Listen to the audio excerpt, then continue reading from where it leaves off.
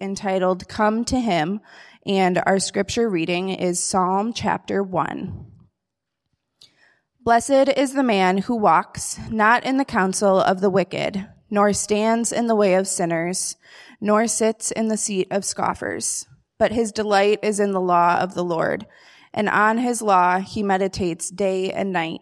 He is like a tree planted by streams of water that yields its fruit in its season, and its leaf does not wither.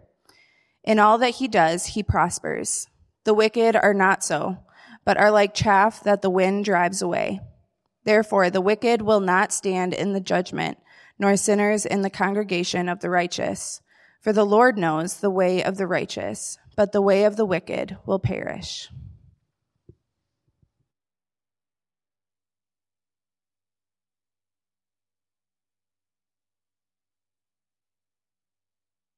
As long as I remember to turn that on, I'm good. Good morning. How's everybody doing? Good to be with you. Excited. Nate did say that, the Super Bowl doesn't start till mid-afternoon. So we've got lots of time. Buckle up. No, promise we won't go super long. You don't have to check your watches. Don't set a timer. Please don't set a timer. It is Super Bowl Sunday. It's also the first Sunday before Lent. And so this Sunday, as we enter into a new series and into Psalm 1, we're really going to be looking at renewal of our relationships between us and the Lord, individually and corporately. And, relationships take time, and at times, all relationships need renewal. If you have relationships, as I'm sure all of you do, you know this. Husbands and wives, friends, siblings, parents and children, those relationships take time and focus to be fresh and deep. And so that's the goal for us over the course of Lent, is the renewal and deepening of our relationship to God. This is something that the church has done historically and something we enter into along with the historic church. And that will lead us up to Passion Week, which ends with the good news of the death and resurrection of our Savior. So to cultivate this focus, we're going to be focusing on the Psalms and prayer. How we pray our despair, fears, envy, anger, shame, anxiety. And before we get there, we start today with Psalm 1, which stands in contrast to the others, calling us to listen and to meditate. So let me pray for us, and then we can get started. Father, may the words of my mouth, the meditation of our hearts be acceptable in your sight, O Lord, our rock and our Redeemer. Amen. So Psalm 1. Psalm 1 is the entry point on the path to prayer.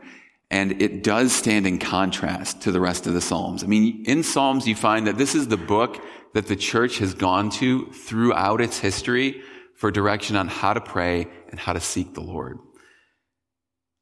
So with Psalm 1, we have this arched gateway over this path to prayer that answers the question, how do I grow in my prayer life?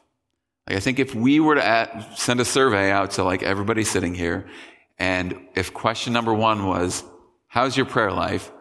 And it's a scale of 1 to 10, nobody's going to go 10, right? No one ever answers that I'm the best prayer there is. And it's as deep as I want it to be.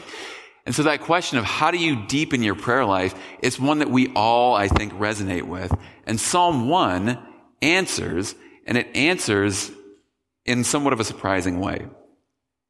The answer that Psalm 1 gives us is that before you speak, you need to listen. Before you go to God and come to Him with requests, you need to hear His voice. Do you find that power lacks from your prayer life? Psalm 1 says, listen. Do you find the motivation is low? Psalm 1 says you need to listen. Do you find yourself overwhelmed by the circumstances of life, uncertain what to ask for, not sure where you could look for direction? Psalm 1 says, come to the Lord and listen. And it will answer all of those questions on how you enter further into prayer. So why? Why begin here? Why is it that you have 149 other Psalms that really focus on leading you deeper into prayer? Yes, 149. I know like some of you are doing math out there. You're like, hey, but wait, there's 151. It's because the first two go together. So just take my word on that.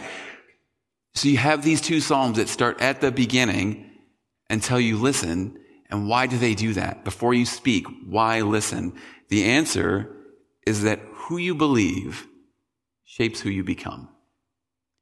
And that's what the psalmist invites us into. All evidence to the contrary. Freshman year of high school, I was a two-sport athlete. Football and basketball, which maybe that tells you something about the size of people in my high school. But nonetheless, I was a two-sport athlete. And I can still remember coming off of football, going into basketball, and going through tryouts. 2 nights consecutively, back to back, more sprinting than I'd ever done in my life.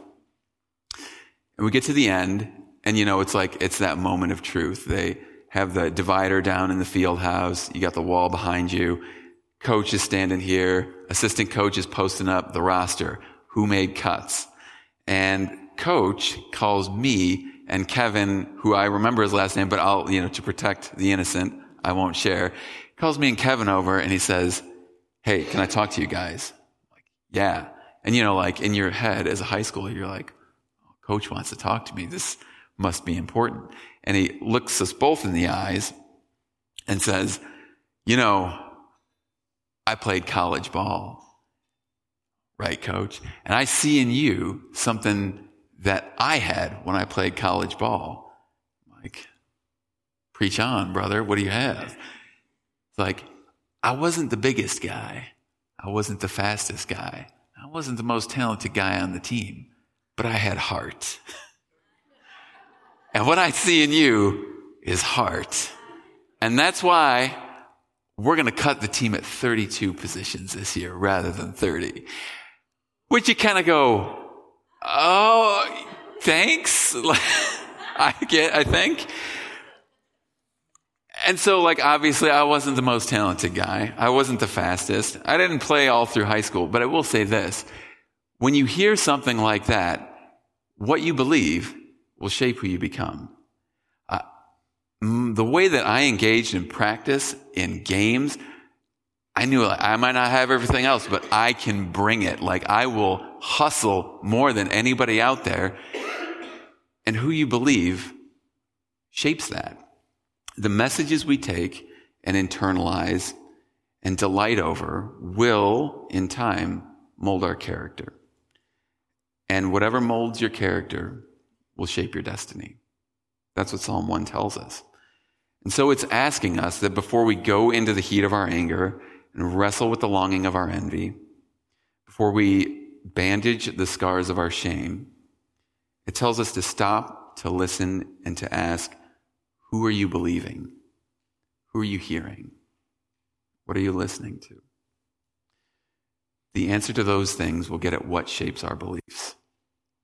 So, the psalmist, in order to do this, has us look at 3 things.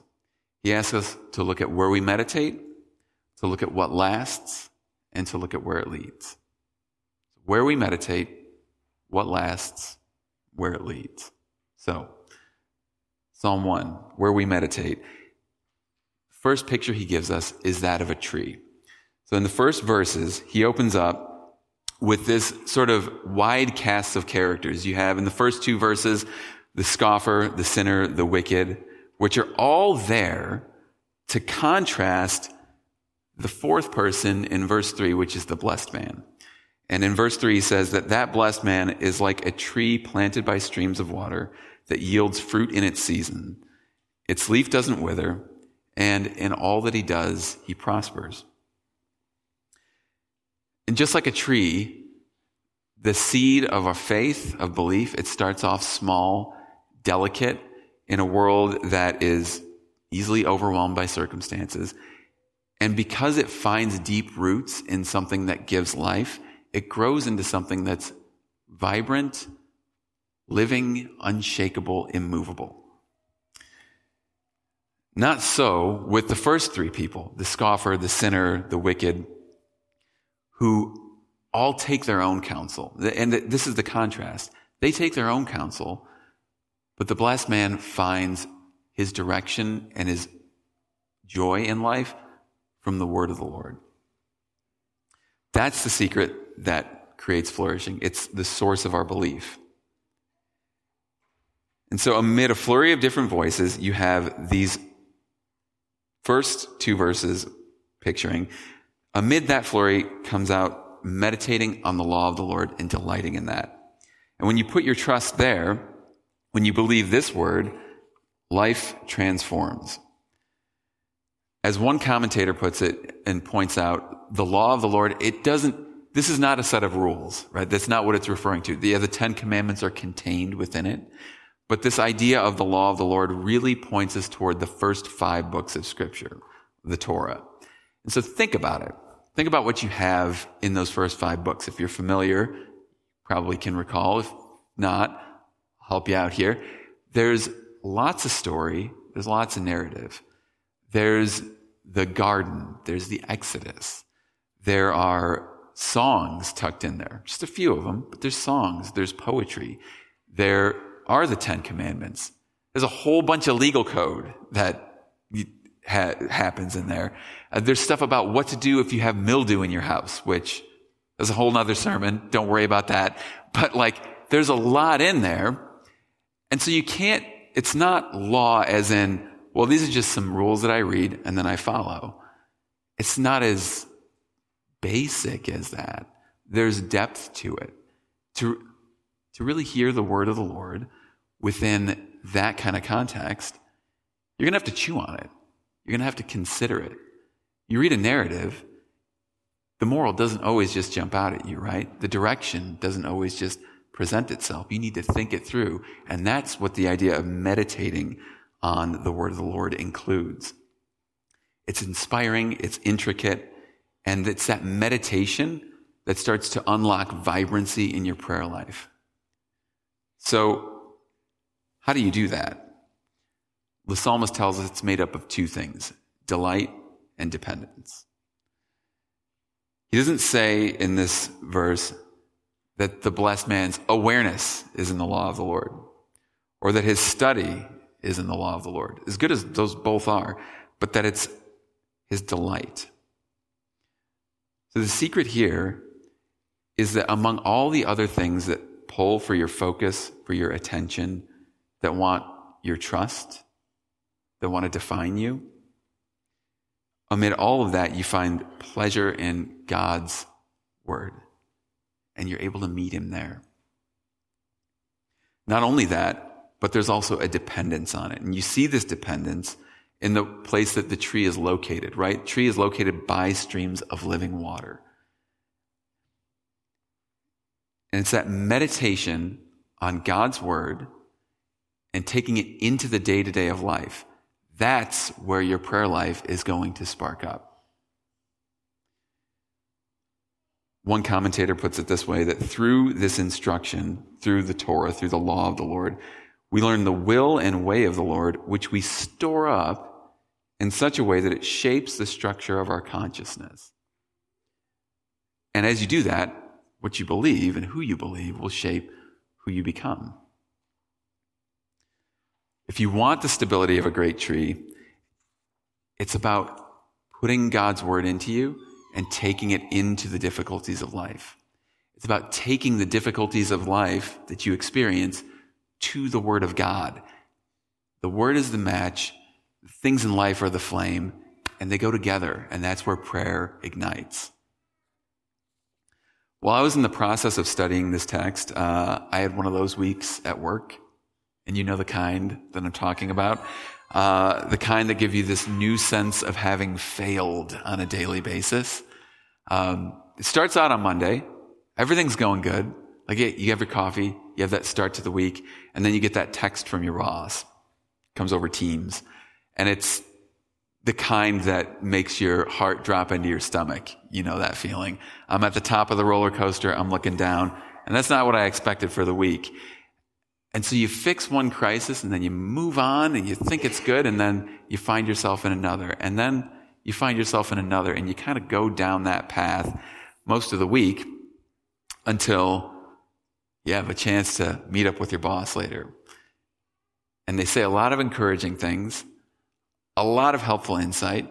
And then there's that question that kind of comes at the end of, what might you need to change in order to move things forward in a different way? And when you get that question, moments like that can reveal where your identity is. Not only that, but who you're believing, what you're believing, can even shape how you hear that question in that moment. If you believe that your value depends on your performance, moments of challenge like that will devastate you. And you may not realize until you get to that moment that the bottom drops out on you and that your trust isn't where you thought it was. Do moments like that happen to you? And when they do they stir up in you not only a sense of nervousness, but maybe a sense of hopelessness? It might be that you built your life around the hope that you could perform so well that everything in your sphere of responsibility would be perfect.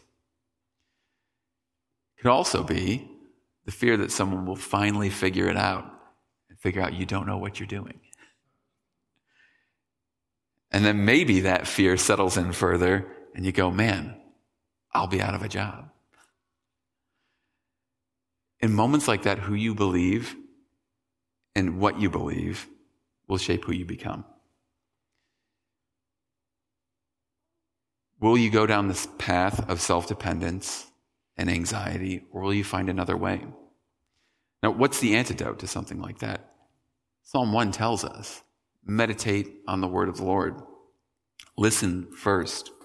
Consider the lilies of the field, how they grow. They neither toil nor spin. Yet I tell you, even Solomon in all his glory was not arrayed like one of these. But if God so clothes the grass of the field, which today is alive and tomorrow is thrown in the oven, will he not much more clothe you, O you of little faith? Therefore do not be anxious, saying, what shall we eat, or what shall we drink, or what shall we wear? For the Gentiles seek after these things, and your heavenly Father knows that you need them all. But seek first the kingdom of God and his righteousness, and all these things will be added to you. Therefore, don't be anxious about tomorrow, for tomorrow will be anxious for itself. Sufficient is the day for its own trouble. If you go here first, how does it change what you will ask next? If you go here first, it will shape who you become, and your very prayer life will transform. What about you, Mom, Dad? In those nights of anxiousness when the babies won't sleep? Where do you find your mind and your heart going? Or in the seasons of uncertainty as they get older, which I'm not there yet, but people tell me, they get older and there's less that you can do to keep them safe. Where's your trust? Do you have a word in you that you can look to at the bottom to catch you when you feel like you're free falling? How about you, successful professional? Do you know that your worth is not based on what you do? It's a gift that Christ has given to you already. Or to any of us, when we walk into the doctor's office and we have the uncertain diagnosis. Do you know that he's with you there and then, and that there are promises for you in the midst of that challenge? It's not a surprise that this is the source of true prayer that the psalmist points us toward. And it's not only about looking at where we meditate, at listening, at spending that time in Scripture. It's also about looking at what lasts. So the psalmist leads us on, and he gives us a second picture in verse 4. The wicked are not so, but they're like chaff that the wind drives away. He underscores the contrast between the great tree that thrives near a stream and chaff that's thrown into the air and blown away, never to be seen again. And the picture here isn't one that the psalmist would have been very familiar with, us less so. When you have wheat and you've gathered it in for the harvest, and people still do this today in agriculture, you have to find a way to separate the husk of the wheat from the thing that is the nutrition and the substance. So what they would do is take it, throw it into the air, and as it goes up into the air, the wind comes by, and the chaff, which is that husk, is so light that the wind just takes it away, and the substance, the grain, the thing you want to keep falls to the ground. And then you can just gather it up and take it off and make bread. Do whatever it is people do with wheat. That picture is the one that the psalmist uses for the wicked. They're like chaff.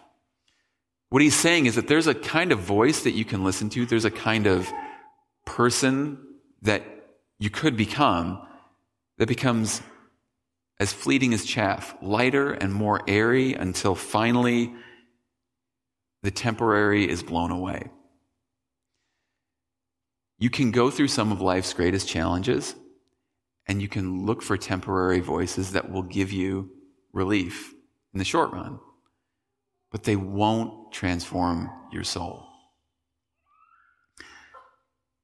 The messages that we believe that lead to that short-term alleviation, even as I said earlier on, your value is not based on how well you perform. And like some of us are going through performance review season at work, and you're like, yeah, I don't know about that. Like, your value kind of is, though. Like, that's how you get more money, right? Is like you perform really well. Well, there's a kind of short-term fix that goes down that kind of a path, right? And what's more tempting to any of our challenges than immediate relief? But what if that advice only does give you temporary gain? What if it's only short run? In a 2015 column, David Brooks reflects on this very contrast, and he highlights it as the difference between building eulogy virtues and building resume virtues. And here's what he says. It occurred to me that there were two sets of virtues, the resume virtues and the eulogy virtues. The resume virtues are the skills you bring to the marketplace. The eulogy virtues are the ones that are talked about at your funeral. Whether you were kind, brave, honest, or faithful, were you capable of deep love? We all know the eulogy virtues are more important than the resume ones, but our culture and our educational systems spend more time teaching skills and strategies that you need for career success than the qualities you need to radiate that sort of inner light. Many of us are clearer on how to build external careers than on how to build internal character. And he goes on from there to say a great many things, to describe the ways in which we can become kind of complacent, kind of sleepy about the most important things that really happen at the soul level as the years tick by. And he caps it off saying that gradually a humiliating gap opens between your actual self and your desired self, between you and those incandescent souls you sometimes meet. Who you believe will shape who you become. And in this case, putting your trust in the kind of temporary fix only can short circuit the deeper soul work that involves spiritual foundations and cultivating a depth and trust with the Lord. And here's the irony. If you take the short-term fix, you become less and less the kind of person who is like a tree. You become less and less the person who can weather any storm, and more the person who's lighter and more like chaff and more apt to blow away. The psalmist leads us in the end, not only having us look at where we meditate, looking at what lasts, but also inviting us to look at where it leads. And he shows us here two paths. This is kind of like the big denouement. It all comes together here. Verses 5 and 6. Therefore, the wicked will not stand in the judgment, nor sinners in the congregation of the righteous. For the Lord knows the way of the righteous, but the way of the wicked will perish. These two paths in life, these two sources of belief, shape a person and shape their destiny in very different ways. And that's the kind of thing you might expect to hear in Scripture, right? The righteous survive, the wicked will perish. But did you catch why? Like, there's a surprise tucked in here. Did you see it? You might expect to hear, the Lord knows the way of the righteous, but he doesn't know the way of the wicked. Or you might expect to hear, the way of the righteous will flourish, but the way of the wicked will perish. But that's not what it says. It says, the Lord knows the way of the righteous, but the way of the wicked will perish. The contrast here, the core of it, is between knowing and perishing. And that contrast is one that goes all through Scripture. The psalmist is picking up on a vein that runs from Genesis to Revelation. If you go all the way back, you remember in the opening pages of Scripture, you have Adam and Eve in the garden. And there they are, known by God and knowing God perfectly, better than certainly anybody in history up to that point. And what was God's word to them? What did he reveal to them? He said, you can eat from any tree of the garden, but you must not eat from the tree of the knowledge of good and evil, for in the day you eat of it, you will certainly die. In essence, obey me and live. Know me, and don't perish. And they all lived happily ever after. Until one day, they listened to a different voice that had direction that would not last. And they ate, and they perished. And then in the fullness of time, Jesus comes back to the garden, knowing God and being fully known by the Father. In fact, he said, no one knows the Father except the Son, and those to whom he chooses to reveal him. And there he is, sweating great drops of blood, pleading with God, let this cup pass from me, yet not as I will, but as you will. And what was God's word to him? Obey me and die. Know me and perish. And he did. And he did it for you. He did it for all of us who fail to seek and listen to the Lord. He did it on our behalf. You might wonder, how do I become a person of substance? What is it? How do you get those eulogy virtues? What's the way? Tell me how to do it. It's not by trying harder. It's not by doing better. It's by knowing that you have a Father who loves you, who clothes the grass and the lilies of the field, and who will take care of you, and who you can count on, because he gave his own Son for you. And it's that belief, it's that trust at the bottom of all of the hardships of life that will transform you and shape you into a different person.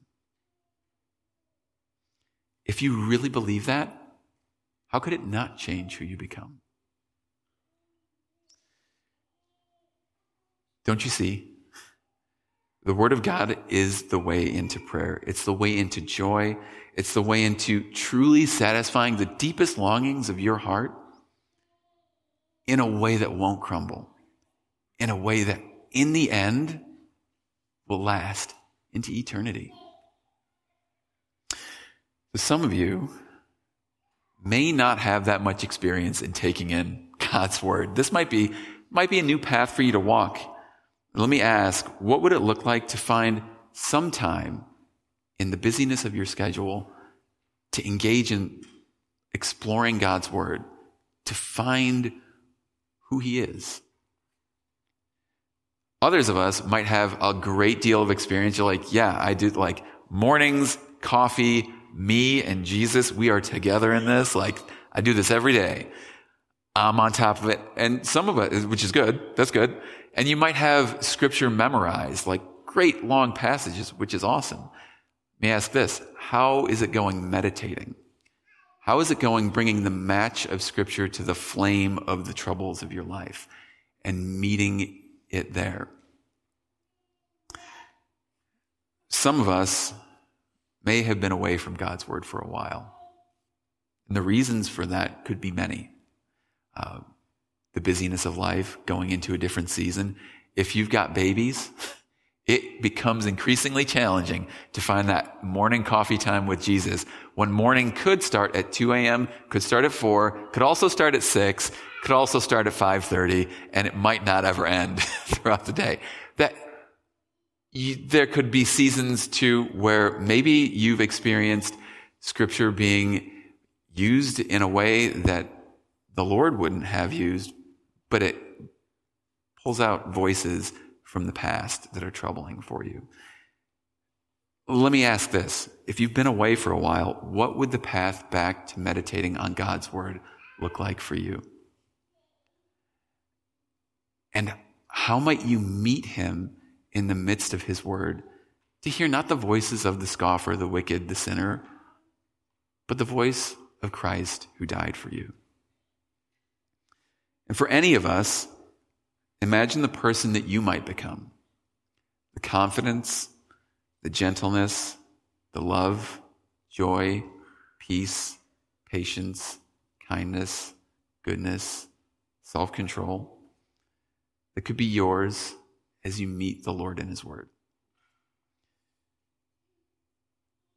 That way has been made open to you. Knowing the Lord and being known by him is yours through Christ, and that will not perish, and it can never be taken away. He made it way open for you. Meet him there. Let's pray. Father, thank you for all that you've given us in your Son. Thank you for giving us your word as the signpost, the marker that can direct us through life. And even more than that, giving us your word as the living embodiment of your voice, the place that we can meet the God of the universe who created us, who shaped us, who knows us. Thank you that you haven't left us alone and that we can come, we can listen, we can meditate and have not just a direction, but a person to meet in the challenges of life. Amen.